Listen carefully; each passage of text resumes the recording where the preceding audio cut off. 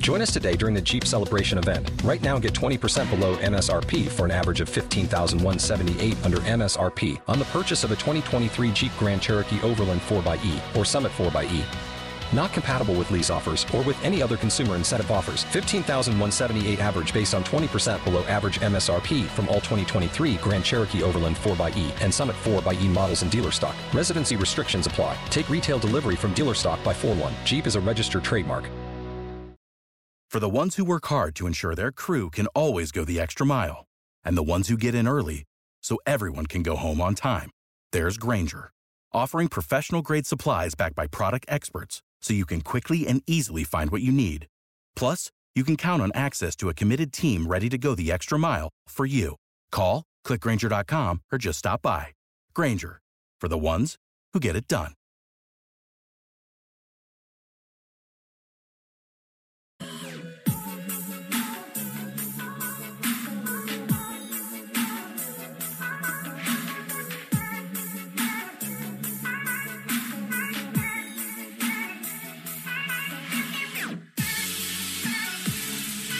What's going on, everybody? Welcome to the Awesemo.com NFL Strategy Show, the first of two on this wonderful Monday morning. I'm Dave Loughran, with me, Matt Gajeski, and we're talking Monday Night Football. Look, it's been a weird year, okay? It's been a weird year in that certain games have been postponed for later in the season, some of them just a couple days down the road.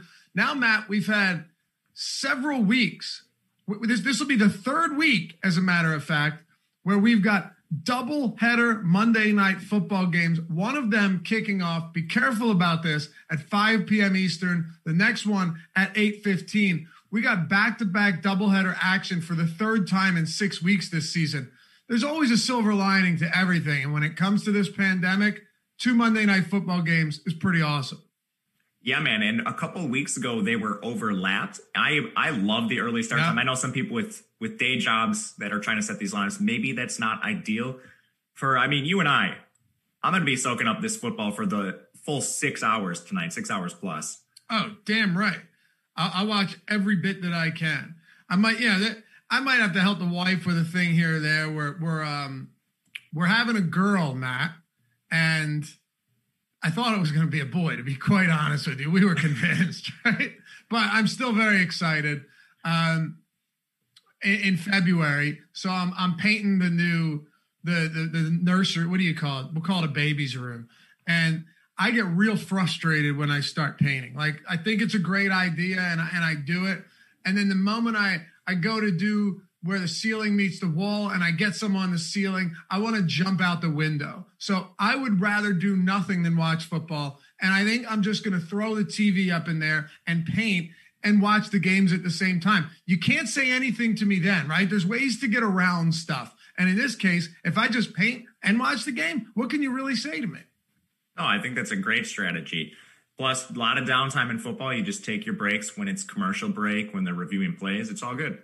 That's a great idea. Yeah, it's going to be the worst paint job ever, but that's Hey, we're happy to have all of you guys with us as always. Hit that thumbs up if you haven't done so yet. Hopefully you all had a great week 6 so far, a good weekend, and we can keep this train rolling into Monday night. Let's do a little bit of this first.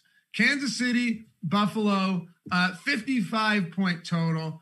And then Arizona, Dallas, depending on where you're looking, 55, 54.5. So 2 very high expected totals today, Matt. But I just want to ask you, anything shocking from yesterday? Anything stand out to you as WTF type of moments? I'll give you mine. You give us yours, and then we'll move on. And if you guys have anything in chat, I'd love to hear it because some crazy shit happened yesterday. For me, Aaron Rodgers having maybe the worst performance I've ever seen. I'm sure it isn't. I'm sure there are others out there.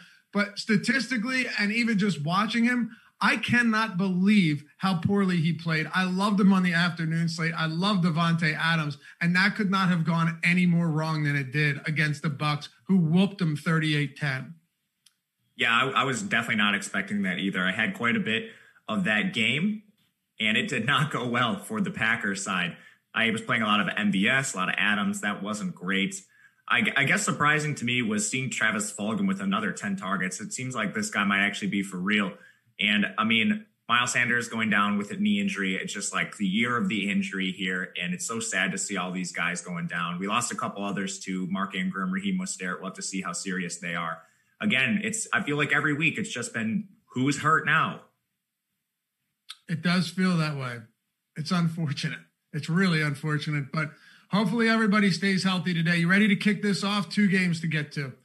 Yeah, man, we have some really good talent in these games too. I'm pumped. Yeah, so am I. Oh, and by the way, guys, I was looking at the numbers. 58% of the people that watch our videos are subscribed, which means 42% of you aren't. Let's change that. You can immediately unsubscribe if you don't like what you're seeing here. We'll refund your misery, no questions asked. But hit that subscribe. You always know when we've got new content coming out. Plus, if you don't want to get notified, you don't have to hit the notification bell. If you do, that's a great way to do it. But either way, it helps us out a ton, and it helps us expand our reach, and it's a win-win. It's a quid pro quo here. You help us, we help you. All right, Kansas City and Buffalo. You've got the Kansas City Chiefs laying 5.5 points on the road, 55-point total, Matt. Last week, we saw Buffalo get spanked by the Tennessee Titans. As a matter of fact, that was only 5 or 6 days ago.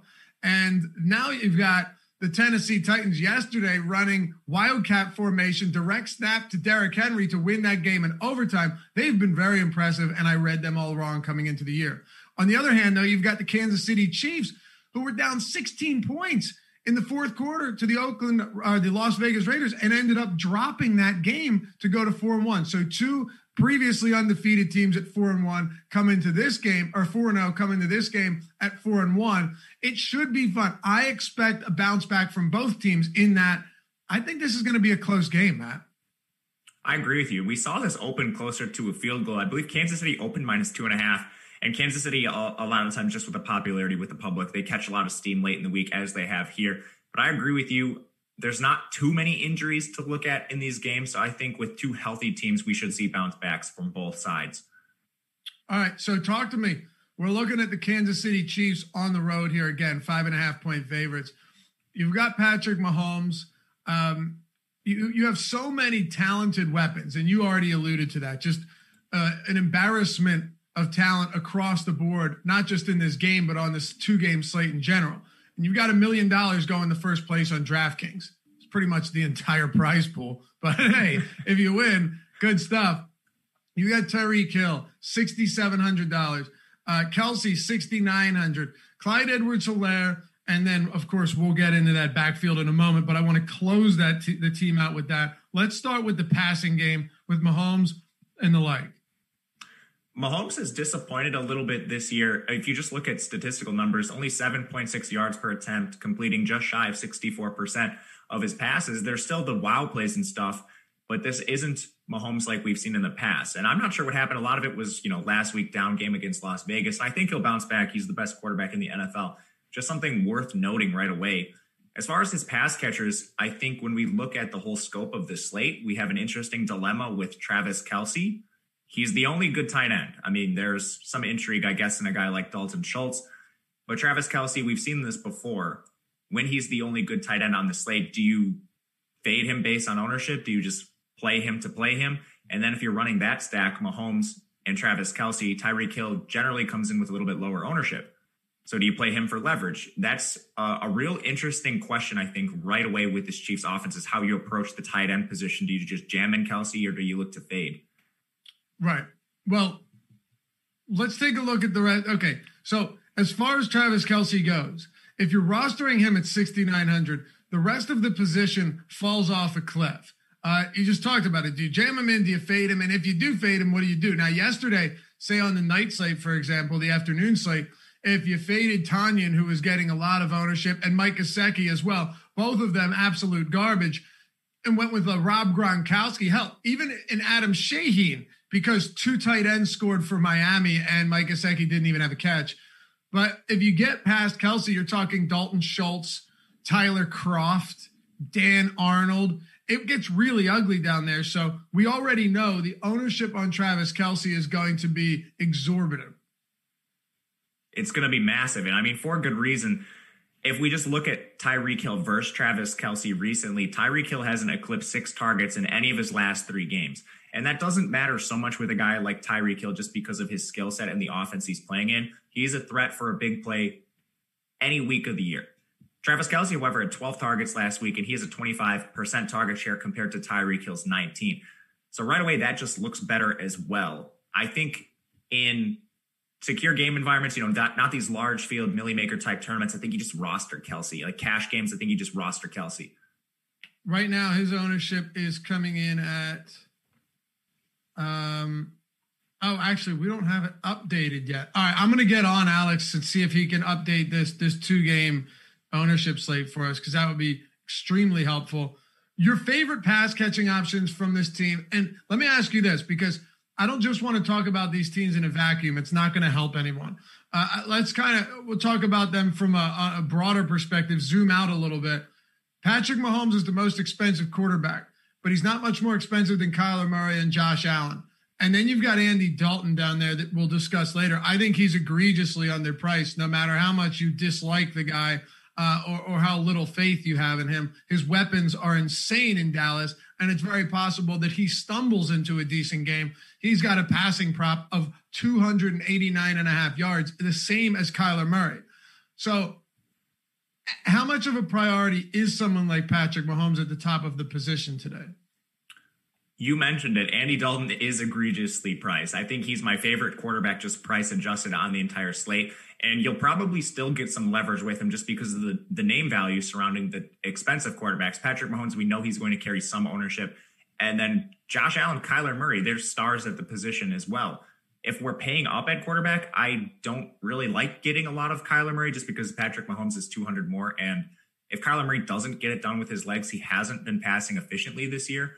I think stacking Mahomes is interesting because of some of these ancillary pass catchers with Sammy Watkins ruled out. We have Mecole Hardman and Demarcus Robinson just also egregiously cheap on this slate. So they kind of open up these avenues to get to Travis Kelce, to get to Mahomes. So I don't think making Andy Dalton is necessarily a priority. He is very cheap, but there's other cheap options to make this work. Okay, so joke's on me, by the way. Alex just DM'd me. The ownership, if you are a premium sub at Awesemo, the ownership is under main slate. So main slate ownership is where you can find it. No surprise here, 77.4% ownership on Travis Kelce. That is the highest of any player on this slate. You know who is the second highest, Matt? No, I don't. I was also on Monday's slate and haven't glanced at main slate yet. I hadn't either. I did not know. Clyde Edwards-Helaire. Clyde Edwards-Helaire at 67%. What are you thinking here about the KC backfield tonight? So I think that makes sense looking at his price.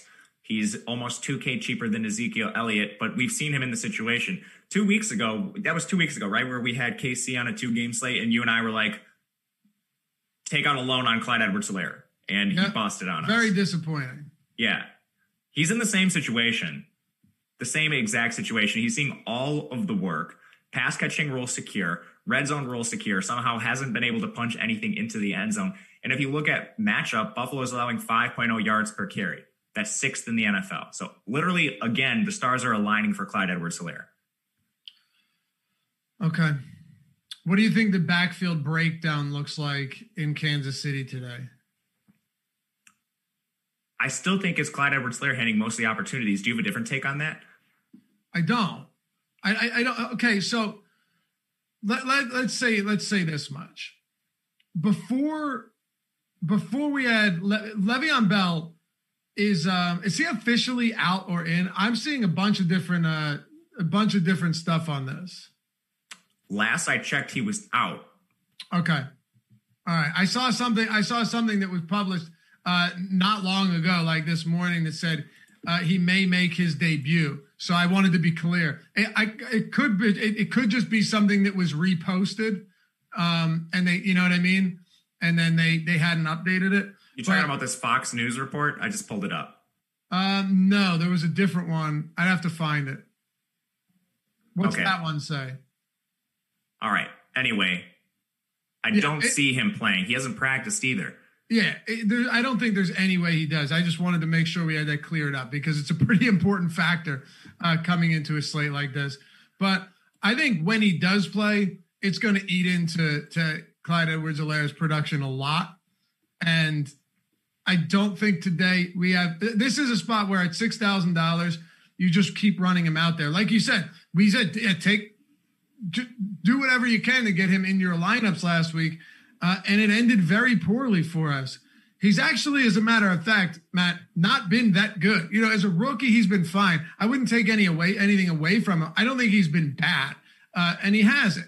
But he hasn't given us what we've needed. If you drafted someone like Edwards-Helaire in the first round, he was going like 6th, 7th, 8th overall. You're not exactly stoked about what he's done thus far. But at $6,000, yes, he's the second highest priced running back, but he's way behind Ezekiel Elliott, and he's sandwiched in there between Singletary, and there really aren't that many super appealing running backs on this slate. No, I agree with you. I still think that's the reasons why you like Edwards-Helaire. If you're just looking at regression candidates, he's basically the top regression candidate at the running back position. And now we get him at $6K in a good matchup against Buffalo. Again, we've rolled the dice on this situation like 4 or 5 times now. It's cost me money every single time. But I feel like you have to do it when we don't have other options. Yeah, I know. And aside from that, you look at the Buffalo side of this game, and now you're talking about someone in Devin Singletary who we all know I'm a big Devin Singletary guy. And last week, I'm willing to write that off as a game where they were playing from behind. But even with that in mind, he was only targeted one time in that game. Zach Moss was a late addition to the inactive list, but he has practiced for like every day this week, and we expect him to make his return. He does not have an injury designation coming into tonight's game. What are you doing let's start actually with the backfield in Buffalo, because it's a little bit less clear than other spots here. They put Devin Singletary into a timeshare last week with Yeldon. So I think it's going to immediately go back to like the 50-50 split. Not exactly 50-50, but maybe a 60-40 split. And we already had Devin Singletary basically stripped of a red zone role early in the year. The first 2 weeks when Zach Moss was active, Zach Moss handled 13 and 8 touches, completely siphoned the red zone work, actually saw some targets in the pass game. He had 4 in that span. So I think he'll be a factor tonight. How much? Not sure. It was just poor to see, TJ Yeldon used last week after we'd seen 2 games of the Devin Singletary bell cow. I don't think we get it. I don't think we do either. And it's unfortunate because Devin Singletary, if you give him the opportunity, I think you're going to see some really solid performances from him. But hey, the last 2 weeks, he's been wildly underwhelming on the ground. He had a real opportunity to without Zach Moss in the offense to really put a statement down, and that didn't happen. So I'm pretty worried about this run game for them. I'd say as Singletary 5,100, it's not an insane price point, but I definitely have some concerns, and I don't know if you need to get there. We'll also talk about some running back spots, even maybe some value in this second game of the doubleheader. But Josh Allen, last game, really the first time we saw him with any real notable struggles, Matt.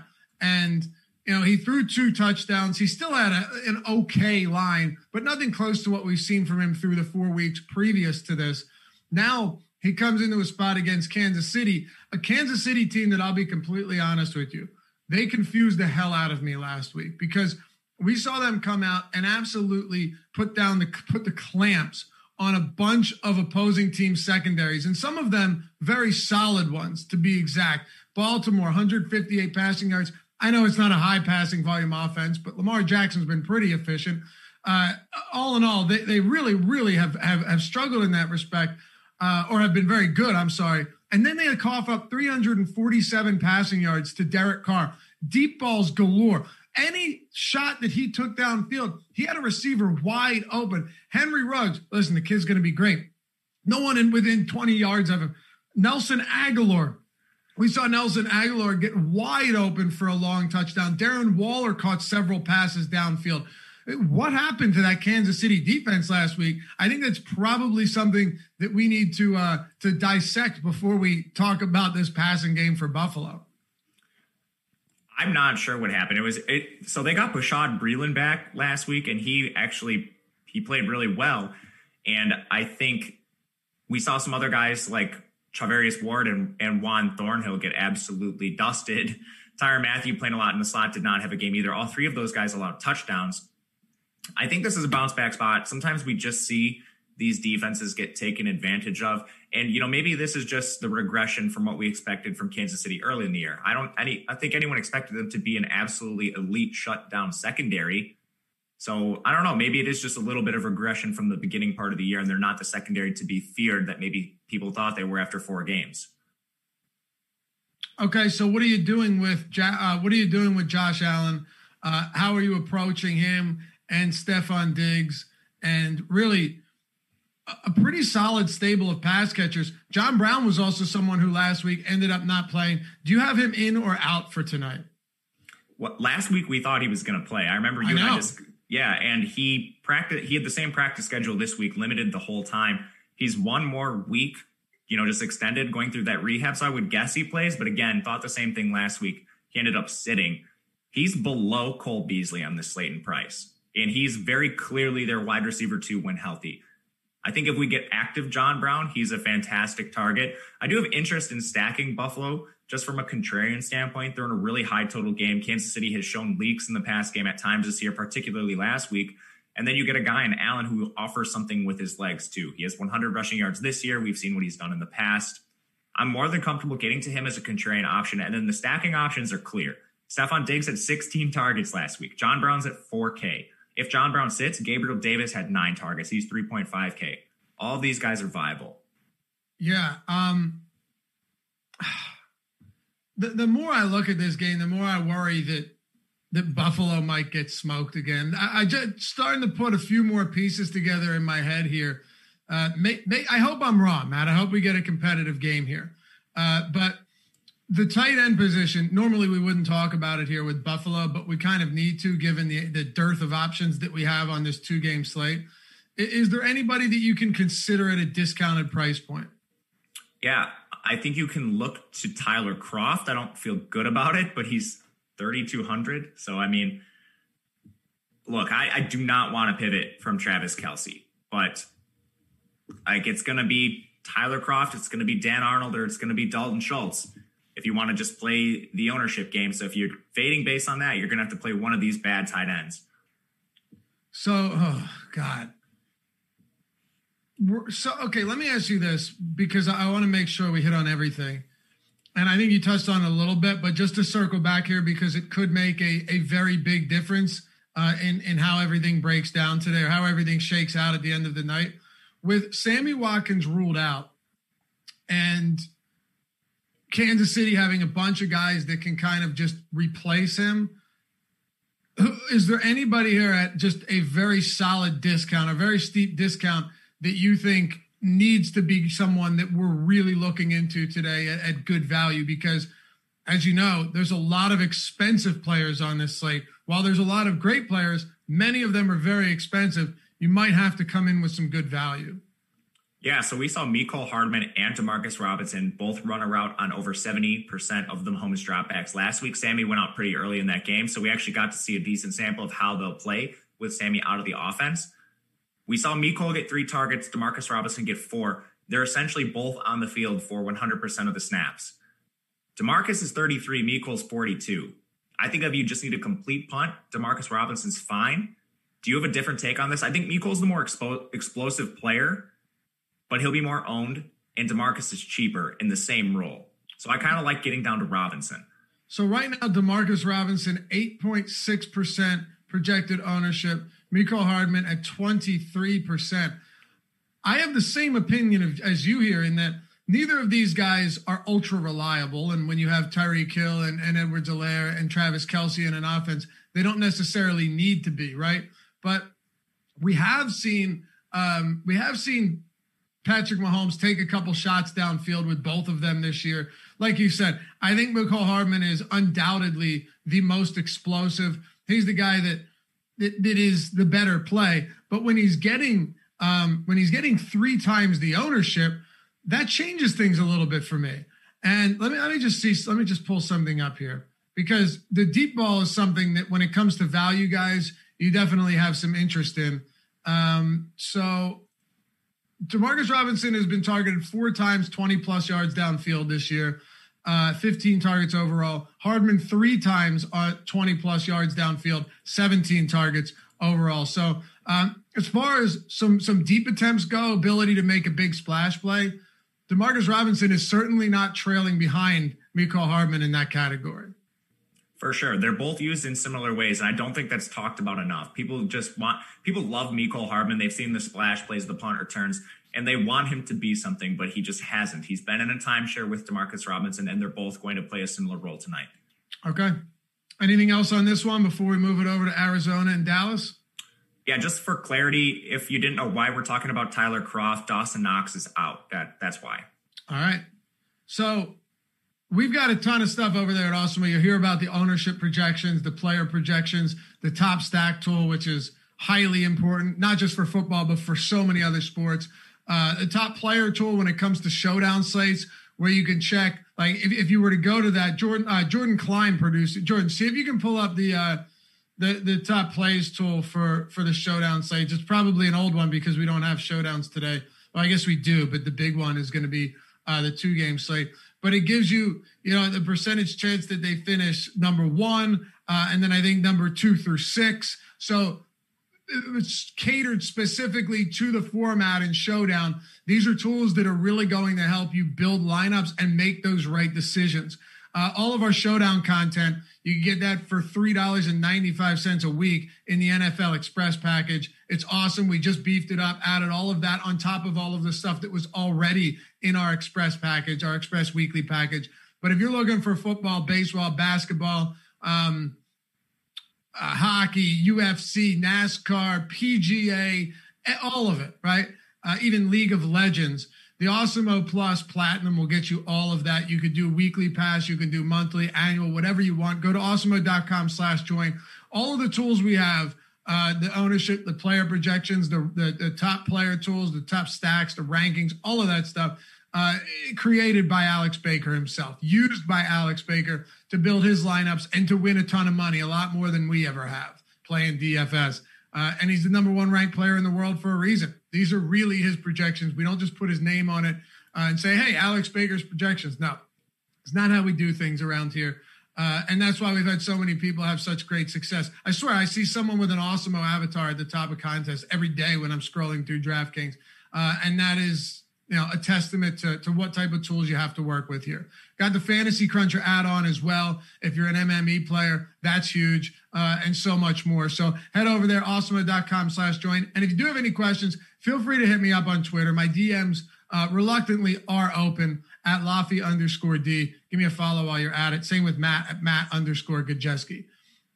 Every fan knows the right player in the right position can be a game changer. Put LifeLock between your identity and identity thieves to monitor and alert you to threats you could miss. Plus, with a U.S.-based restoration specialist on your team, you won't have to face drained accounts, fraudulent loans, or other losses from identity theft alone. All backed by the LifeLock $1 Million Protection Package. Change the game on identity theft. Save up to 25% your first year at LifeLock.com/aware. Don't you love an extra $100 in your pocket? Have a TurboTax expert file your taxes for you by March 31st to get $100 back instantly. Because no matter what moves you made last year, TurboTax makes them count. That means getting $100 back and 100% accurate taxes, only from Intuit TurboTax. Must file by 3/31. Credit only applicable to federal filing fees with TurboTax full service. Offer can be modified or terminated at any time. All right, Matt, Arizona and Dallas, another game with a 54-point total. The both teams have 27+ point implied totals too. So we're just expecting to see a lot of scoring on this slate. The Cowboys laying only 1 point. It's essentially a pick 'em here. But I've got to ask you, and I saw Dallas at -1.5 on DraftKings when I was scrolling through Odds Shopper to see where the best odds were, best lines were. Vegas has really given Dallas the benefit of the doubt in pretty much every single game this season. And when I say Vegas, I really mean the money that's coming in on these games. is pushing towards Dallas in a lot of cases. So they're still favored. And that's with Andy Dalton at the helm. And this is an Arizona team that has had some good games and some really ugly games. On the season thus far, they're 3-2, while Dallas has won Dallas won 2 games. They just narrowly eked out a win against the New York Giants. Anyway, what do you think of this 1.5 point line? I saw this open in some spots at Arizona -2.5, and I think it's a lot of public money coming in on Dallas. We see this a lot of times when the Cowboys play, just being as popular as they are. And you mentioned all the reasons to like Arizona. I think we're in lockstep as far as the betting markets go. Yeah, so do I. And look, there's a lot of different things that can move lines, and there's a lot of misconceptions about what moves them and what doesn't. But what we do know is it's at 1.5 right now on game day. And that tells you what you need to know. But don't always just look at line movement as a reason to be like, oh man, got to fade this team or got to load up on this spot. There's a lot of contributing factors. Arizona, Kyler Murray, $7,300. His rushing prop, by the way, Matt, is north of 40. It's at 42.5, which has certainly added to both his floor and his ceiling this season. He has 3 games of 65 plus rushing yards, and that's been a huge boon to his success. It really is rushing more than Lamar Jackson this season. What are we doing with Murray? And we can branch out to the passing game a little bit here. DeAndre Hopkins has been just stellar this season. A lot of people thought that his production would decrease in Arizona. Well, maybe his targets have decreased a little bit, but the production has still been there. He's still a human joystick, and it's really fun to watch him and Murray put up these type of numbers each week. Yeah, you mentioned it. Murray really hasn't been very efficient without his legs. He's completing 69.5% of his passes, but just 7.2 yards per attempt. Those have increased throughout the year. He was really bad to start the year, so I'm hopeful this is a trend that will continue for him. But we've seen this hurt pass catchers in the past. Like 2 games ago, DeAndre Hopkins had a game where he went 9 targets, 7 catches, 41 yards. Like just throwing pure underneath stuff. The people have made fun of this offense, calling it the horizontal raid instead of the air raid. But you mentioned it, Kyler Murray, 296 rushing yards. That's going to be real nice. And he's actually one of the QBs, probably just him and Lamar Jackson, that are live for a 100-yard bonus occasionally this year. So that helps a lot. Then Arizona, just as far as pure offensive standpoint, 5th in seconds per play, 9th in plays per game. We know Dallas on the other side is 1st in both of those metrics. So we should just get a lot of overall play volume like that for Murray and all of his pass catchers. All right, so where do you prioritize DeAndre Hopkins? Try and take this, again, we'll zoom out a little bit here. Hopkins, $7,900. He's the most expensive player on this slate. I don't think that's a surprise to many. 45% projected ownership right now, behind 5 other players. So he's right in the same ballpark around like the 4, 5, and 6 highest projected owned guys. But he's definitely the highest projected owned player on this Arizona team. Yeah, so my first thought coming into this slate was just looking at the opportunity cost at the various positions. Tight end is huge. If you don't roster Travis Kelce, you're going to have to roster someone you really don't feel good about. And that works out sometimes. We've seen it work out multiple times in the past, including you mentioned the afternoon slate last week. Then at the running back position, you have Ezekiel Elliott, Clyde Edwards-Helaire. Outside of that, do you want to play Kenyon Drake over one of those guys? Do you want to play Devin Singletary over one of those guys?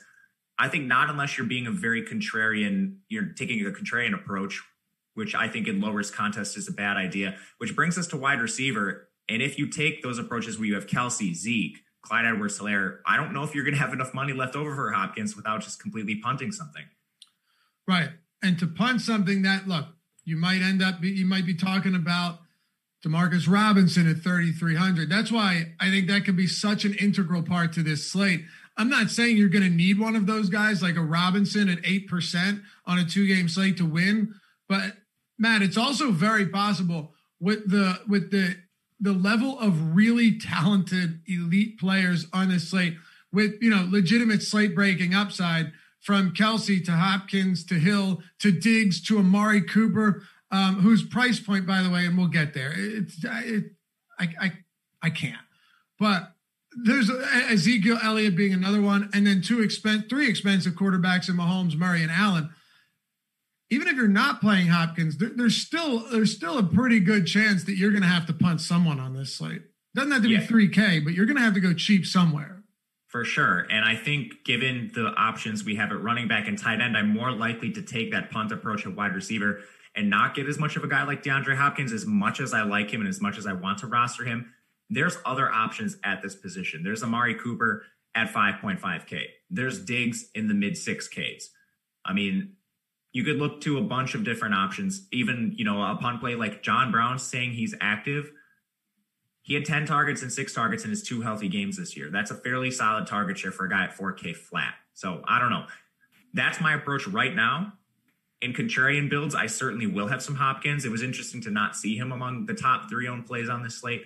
If you're stacking Arizona, I think he's far and away the best option you could possibly consider.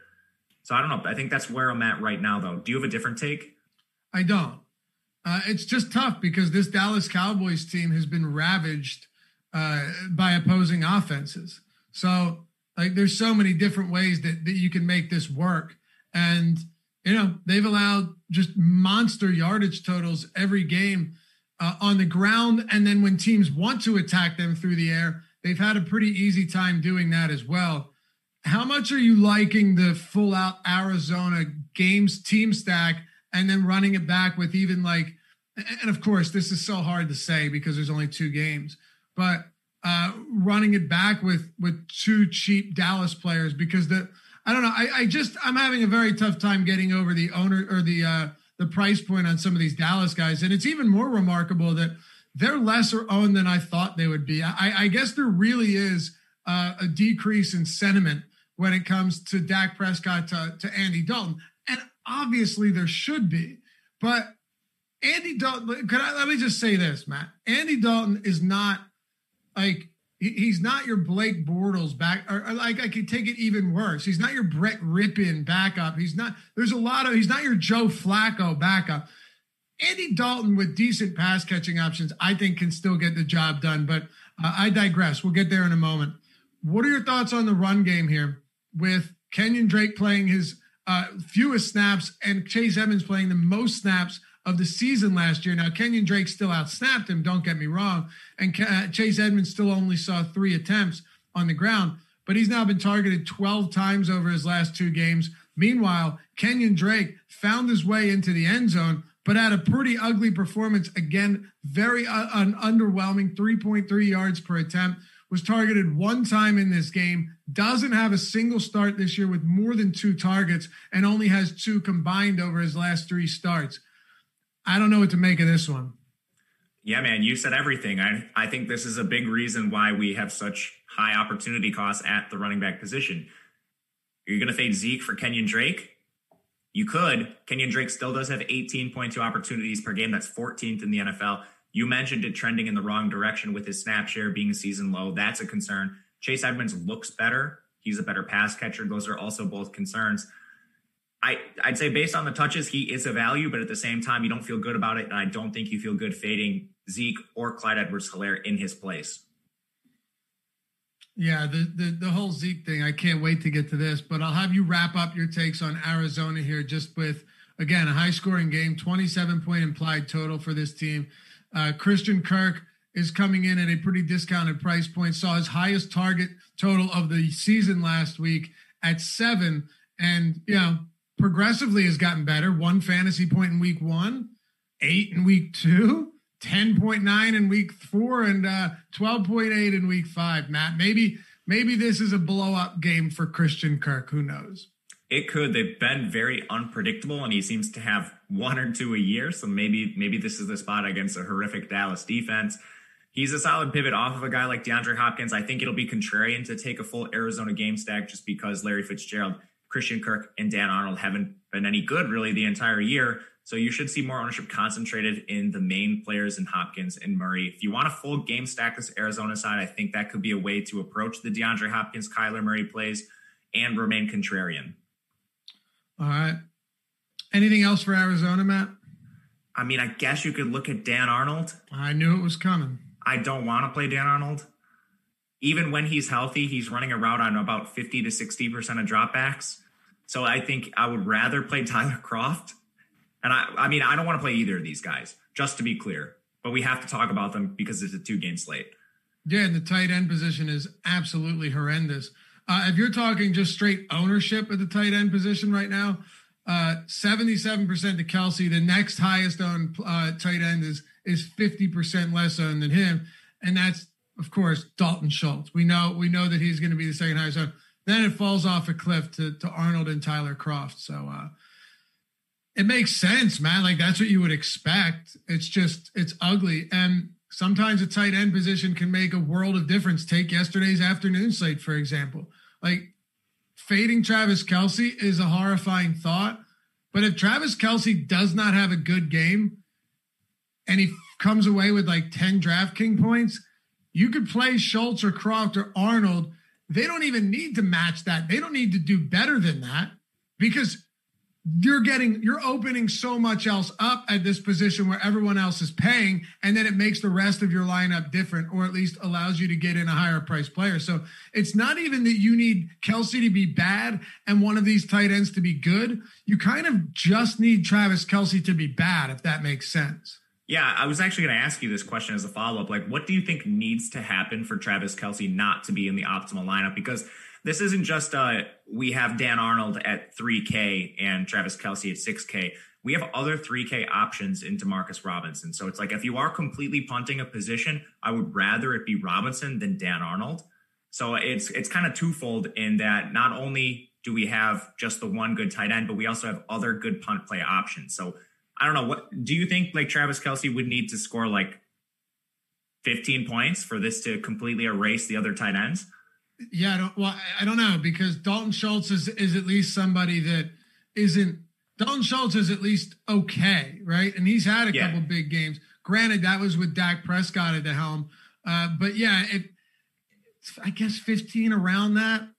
You know, the thing too is that this is a spot against Buffalo where Buffalo has struggled against tight ends at times. You know, you saw Mike Gesicki come out there. Granted, they were down 2 starting linebackers. And I don't know if Milano is going to play today. I believe he's still questionable. But it does feel like a matchup that could be really solid for Travis Kelce. So in no way, shape, or form, Matt, am I suggesting that you fade Kelce. All I'm saying is if you did fade Kelce, you don't need Dalton Schultz to go for 20. You just need Kelce not to go for, like you said, maybe 15 or so. And it also depends on if you paid up for, let's say, this allows you to get Stephon Diggs instead of Demarcus Robinson, then that comes into play as well.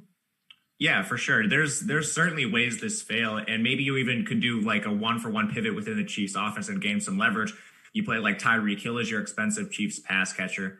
You play one of the cheap tight ends, and Tyreek Hill is just the guy that catches the touchdowns, which we've seen many, many times, and it very well could happen tonight. All right, let's keep it going. Last team here. Hit that thumbs up, guys. And as I mentioned earlier, if you're not subscribed to the channel, hit that subscribe button. And if you want to, you can hit the notification bell as well. We appreciate all of you guys hanging out this morning, and stick around afterwards. It is the Monday Morning Quarterback Strategy Show coming up next. Josh Engelman, Adam Scher, and myself breaking everything down from week 6, going on Fantasy Cruncher, taking a look at lineup study, figuring out what people did right, what people did wrong, and what can be done differently heading into week 7. Also, Matt Gajewski, our boy right here, him and Kyle Dvorak are going to be doing the Fantasy Football Waiver Wire Show. Highly suggest you check that out for all of your season-long lineups, all of your season-long leagues. They're going to make it very simple. All you got to do is listen to them, and your research ends there. It's a beautiful thing, right? Okay. Matt, let's wrap it up with the Dallas Cowboys. I get that Andy Dalton is not Dak Prescott, okay? But usually you see some type of alignment between Vegas totals and pricing. Like if you take PGA, for example, and I would imagine college sports could be like this too, because there's so many obscure teams and players and so much turnover. A lot of times, like, in PGA, the odds perfectly correlate with their salaries. And you see that in a lot of spots, NASCAR, whatever. In a case like this, I would really think a team with a 28-point implied total, of these 4 teams, it's the second highest behind only the Chiefs. would not have guys that are this cheap. But I know one thing, people are going to be this. I guarantee this is what most people are thinking, and they could definitely be right. But how many times have we thought things were going to happen this season and it hasn't even been close, especially with the Dallas Cowboys? People thinking, well, without Dak Prescott, they're just going to lean on the run. They're just going to lean on the run. And Ezekiel Elliott with his 89.5-yard rushing prop is going to do all the work. Well, in a perfect scenario, sure, fantastic move. What happens if they fall behind again for the 19th time this season and Andy Dalton's forced to throw at 5,200 to Amari Cooper, who's 5,500, or maybe to CeeDee Lamb, who's 58, or Michael Gallup, who's 4,700, or even Dalton Schultz at 4,300. I've said enough, but I think you know where I'm going with this. I'm not just going to assume that, yep, they're going to ride Zeke till the wheels fall off. That's the game plan. We're sticking to it. Well, good luck, McCarthy, if you fall behind by 2 scores, as has happened in every single week this season almost. That's never been McCarthy's thing. He's never been the guy that just pounds the ball. No, look at the difference between LaFleur in Green Bay now and how he utilizes his running backs compared to Mike McCarthy's sheer underutilization. Sorry. No, man, you're exactly on it. And Kellen Moore, he's calling the plays, but Mike McCarthy is an offensive-minded head coach. He definitely is having some say in what goes on. And there's things to like about Dallas. We like their pace. They're number 1 in plays per game. They're number 1 in seconds per play. It's not all going to the running backs either. You know, guys like, we've talked about CeeDee Lamb on here multiple times and how his target share, while it's sub 20%, he has more raw targets than guys like Marquise Brown, than guys like Odell Beckham, who have way, way more fragile target shares than CeeDee Lamb. CeeDee Lamb's is lower, but he's seeing more consistent targets on a week-to-week basis. The same thing goes for Amari Cooper and Michael Gallup. So seeing them all below 6K is pretty egregious to me. And I mean, Andy Dalton is not a bad quarterback. I honestly think Andy Dalton's better than like Drew Lock. Like Andy Dalton's probably around QB 28 in the NFL. Right. And that QB8 has, top 5 set of offensive weapons? Yeah, if not better. Better, yeah. So I don't know. At 52, here's the way I see it. Should he be cheaper than all the other quarterbacks? Yes. Should he be $2,000 cheaper than Kyler Murray? I don't know about that. He's just got a stable of pass catching options that he doesn't need to be great. And somebody said primetime Dalton is garbage. Yeah, I mean, fine. Okay. I don't do that narrative stuff. Yeah, the Bengals are garbage anytime, right? And nobody's sitting here pretending like Andy Dalton is the second coming of Joe Montana. Very simply put, they're discounted, and I actually thought that a lot of these guys would be getting more ownership than they are at these price points. And, of course, roster construction plays into that. You don't necessarily need to go all the way down to the bottom.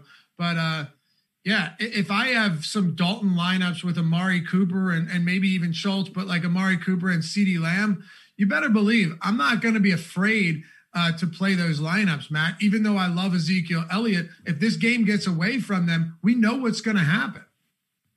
I agree with you, and I think there's a lot of reasons to like Dallas pass game too. Like, how is Arizona going to be able to generate pressure today? I know Dallas is a banged-up offensive line. They do get Cam Irving back tonight, but Arizona's entire pass rush is driven by Chandler Jones, and he's on IR now. Right. Yeah, that's just another wrench into the works when it comes to how you approach this team. So let me ask you this then. What are you doing with Dallas? What do you feel most comfortable with? And what do you feel uncomfortable with, but you're still willing to do it? I'm willing to take a lot of Dallas shares tonight. I think Ezekiel Elliott, even with us liking the pass game a lot, is still one of the best backs to play on this slate. I'm okay, honestly, playing, I guess you'd call it a team stack in this spot because it's a 2-game slate. But if you play Dalton, Zeke, and Amari Cooper, I'm willing to take on that negative correlation in the context of a 2-game slate, just given their prices and how much we expect Dallas to score. Like, Dallas has the second highest implied team total, but they're getting a fraction of the ownership of some of these other teams. I know, and that's what doesn't make sense to me. That's what we both said. That's what doesn't make sense. Matt, Andy Dalton has a passing yard prop at 289.5. That's a high number. It's pretty good. Yeah, it's the same as Kyler Murray. Kyler Murray has a slightly higher touchdown prop, but just look at some of these numbers and tell me if a guy that has a passing yard prop of almost 300 yards should be $5,200?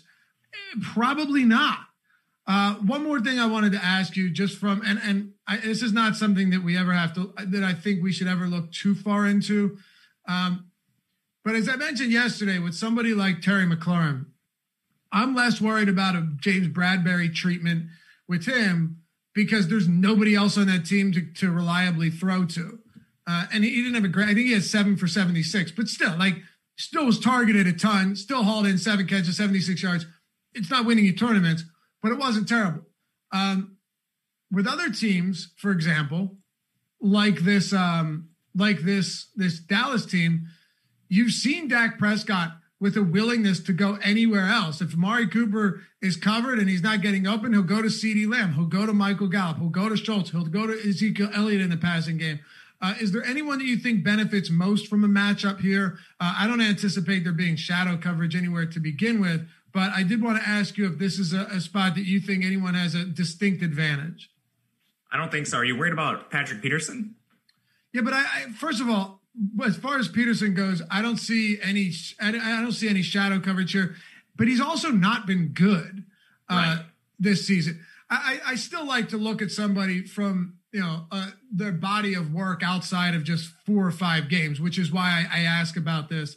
But no, ultimately he hasn't been good, and he's lined up on the left side, 73% of snaps this year. Dallas is definitely going to move these guys around. But no, not worried about him. Just curious on how you break down these matchups, because as we saw with Dak and we'll likely see with Dalton, they don't have to force it to anyone. They have so many options in this passing game. Yeah, they don't have to. And sometimes they will. Like, wasn't it Amari Cooper that had 15 targets against Jalen Ramsey in week 1? Yeah, but it was also Amari Cooper, last year that didn't have a single catch and only 1 target against Xavier Howard. It wasn't Xavier Howard. It was Mark. Was it Lattimore? Either way, you get the point. They will go. Yeah. Sometimes they'll force it, but other times he will just completely go away from his guys. Bradbury last week, New York Giants, 4 targets, 2 receptions for 23 yards for Amari Cooper. Yeah, CeeDee Lamb conversely had 11 targets, if I'm not mistaken. There you go. Yeah. Yeah, so you can consider these things. I'd say they're more tiebreakers. They're not huge considerations for me, but in this case, we do have a lot of Dallas pass catchers that are priced almost identically, aside from Gallup, who's a bit cheaper, but CeeDee Lamb and Amari Cooper are very close in price. If you want to use that as a tiebreaker, I think it makes sense. CeeDee Lamb is kind of the more versatile player. They're using him a lot in the slot, and they'll use all these guys in the slot a little bit, but that's primarily where CeeDee's been playing. All right. Dylan says, we have 3 of the best fantasy quarterbacks in the NFL in this slate, and y'all want to play Dalton. Nope, just more or less talking about how he's cheap and he's got a ton of guys to. We have 3 of the best fantasy quarterbacks on the slate, and then we have Kyler Murray. But from a probability standpoint, if you're not looking at that, then I don't know what to tell you, Matt. I don't want to run too long with this. By the way, listen to all our shows in podcast form if you haven't done so. If you don't want to go on YouTube and look at our ugly faces, go straight to any podcast platform. They almost certainly will carry our shows. But no, you don't need to be the best to have a top 5% game is the kind of the thing here, Matt. Right. I mean, did you like Matt Ryan yesterday? I'm sure a lot of people did. A lot of people didn't. And at the end of the day, he came out with a good outcome. It's not always a talent thing. It's about price and what you can do with the rest of your lineups too. And when we get these players in good situations, like say Andy Dalton has a great outcome and it's 90% of what Kyler gives you. Is that 90% outcome worth the $2K in salary you're saving to get you DeAndre Hopkins or get you whoever the other guy is? Right. I'd love to have Alex Osimo on to talk about this for a minute. And there's a very good chance he's just no, I don't want Andy Dalton either. It's possible, but Andy Dalton's still projected for basically the same ownership as Kyler Murray and Josh Allen. He's at 20%. That price point is going to move the needle, Matt. There's simply no question about it. I think so too. All right. Final thoughts before we wrap this up. Floor is yours. I think the most important key to the slate is what you do with those high leverage positions, the positions that carry a lot of opportunity costs, running back and tight end. That's been my first decision point of the slate. Am I going to eat the chalk on Clyde Edwards-Helaire, Ezekiel Elliott, and Travis Kelce? Or am I going to take a stand on one of these guys? Right now, I'm leaning towards eating it. We'll see how this day shapes up. I like that there's value at all these positions that I think you can still get a little bit different with eating that chalk at those positions. That'll do it for us. Thanks for hanging out, guys. We've got we got 600 people watching on a strategy show in the morning. Awesome. Appreciate you guys joining us. We love it, man. And hopefully everyone has a phenomenal night tonight. Like I said, Matt, I'm going to start painting that room. I'm going to post the TV up in there, and I'm going to make it happen. You know, we're going to kill two birds with one stone. We're going to keep people from being pissed off at me. Sometimes that matters, you know. All right, guys. Thanks for being with us. We'll see you back here soon. Stick around. 5 minutes. The Strategy Show Monday Morning Quarterback, breaking everything down from yesterday's slate of 11 games, is coming up. We'll see you back here on Thursday's morning Strategy Show. Matt Kajeski, myself, Dave Lockren. We'll see you.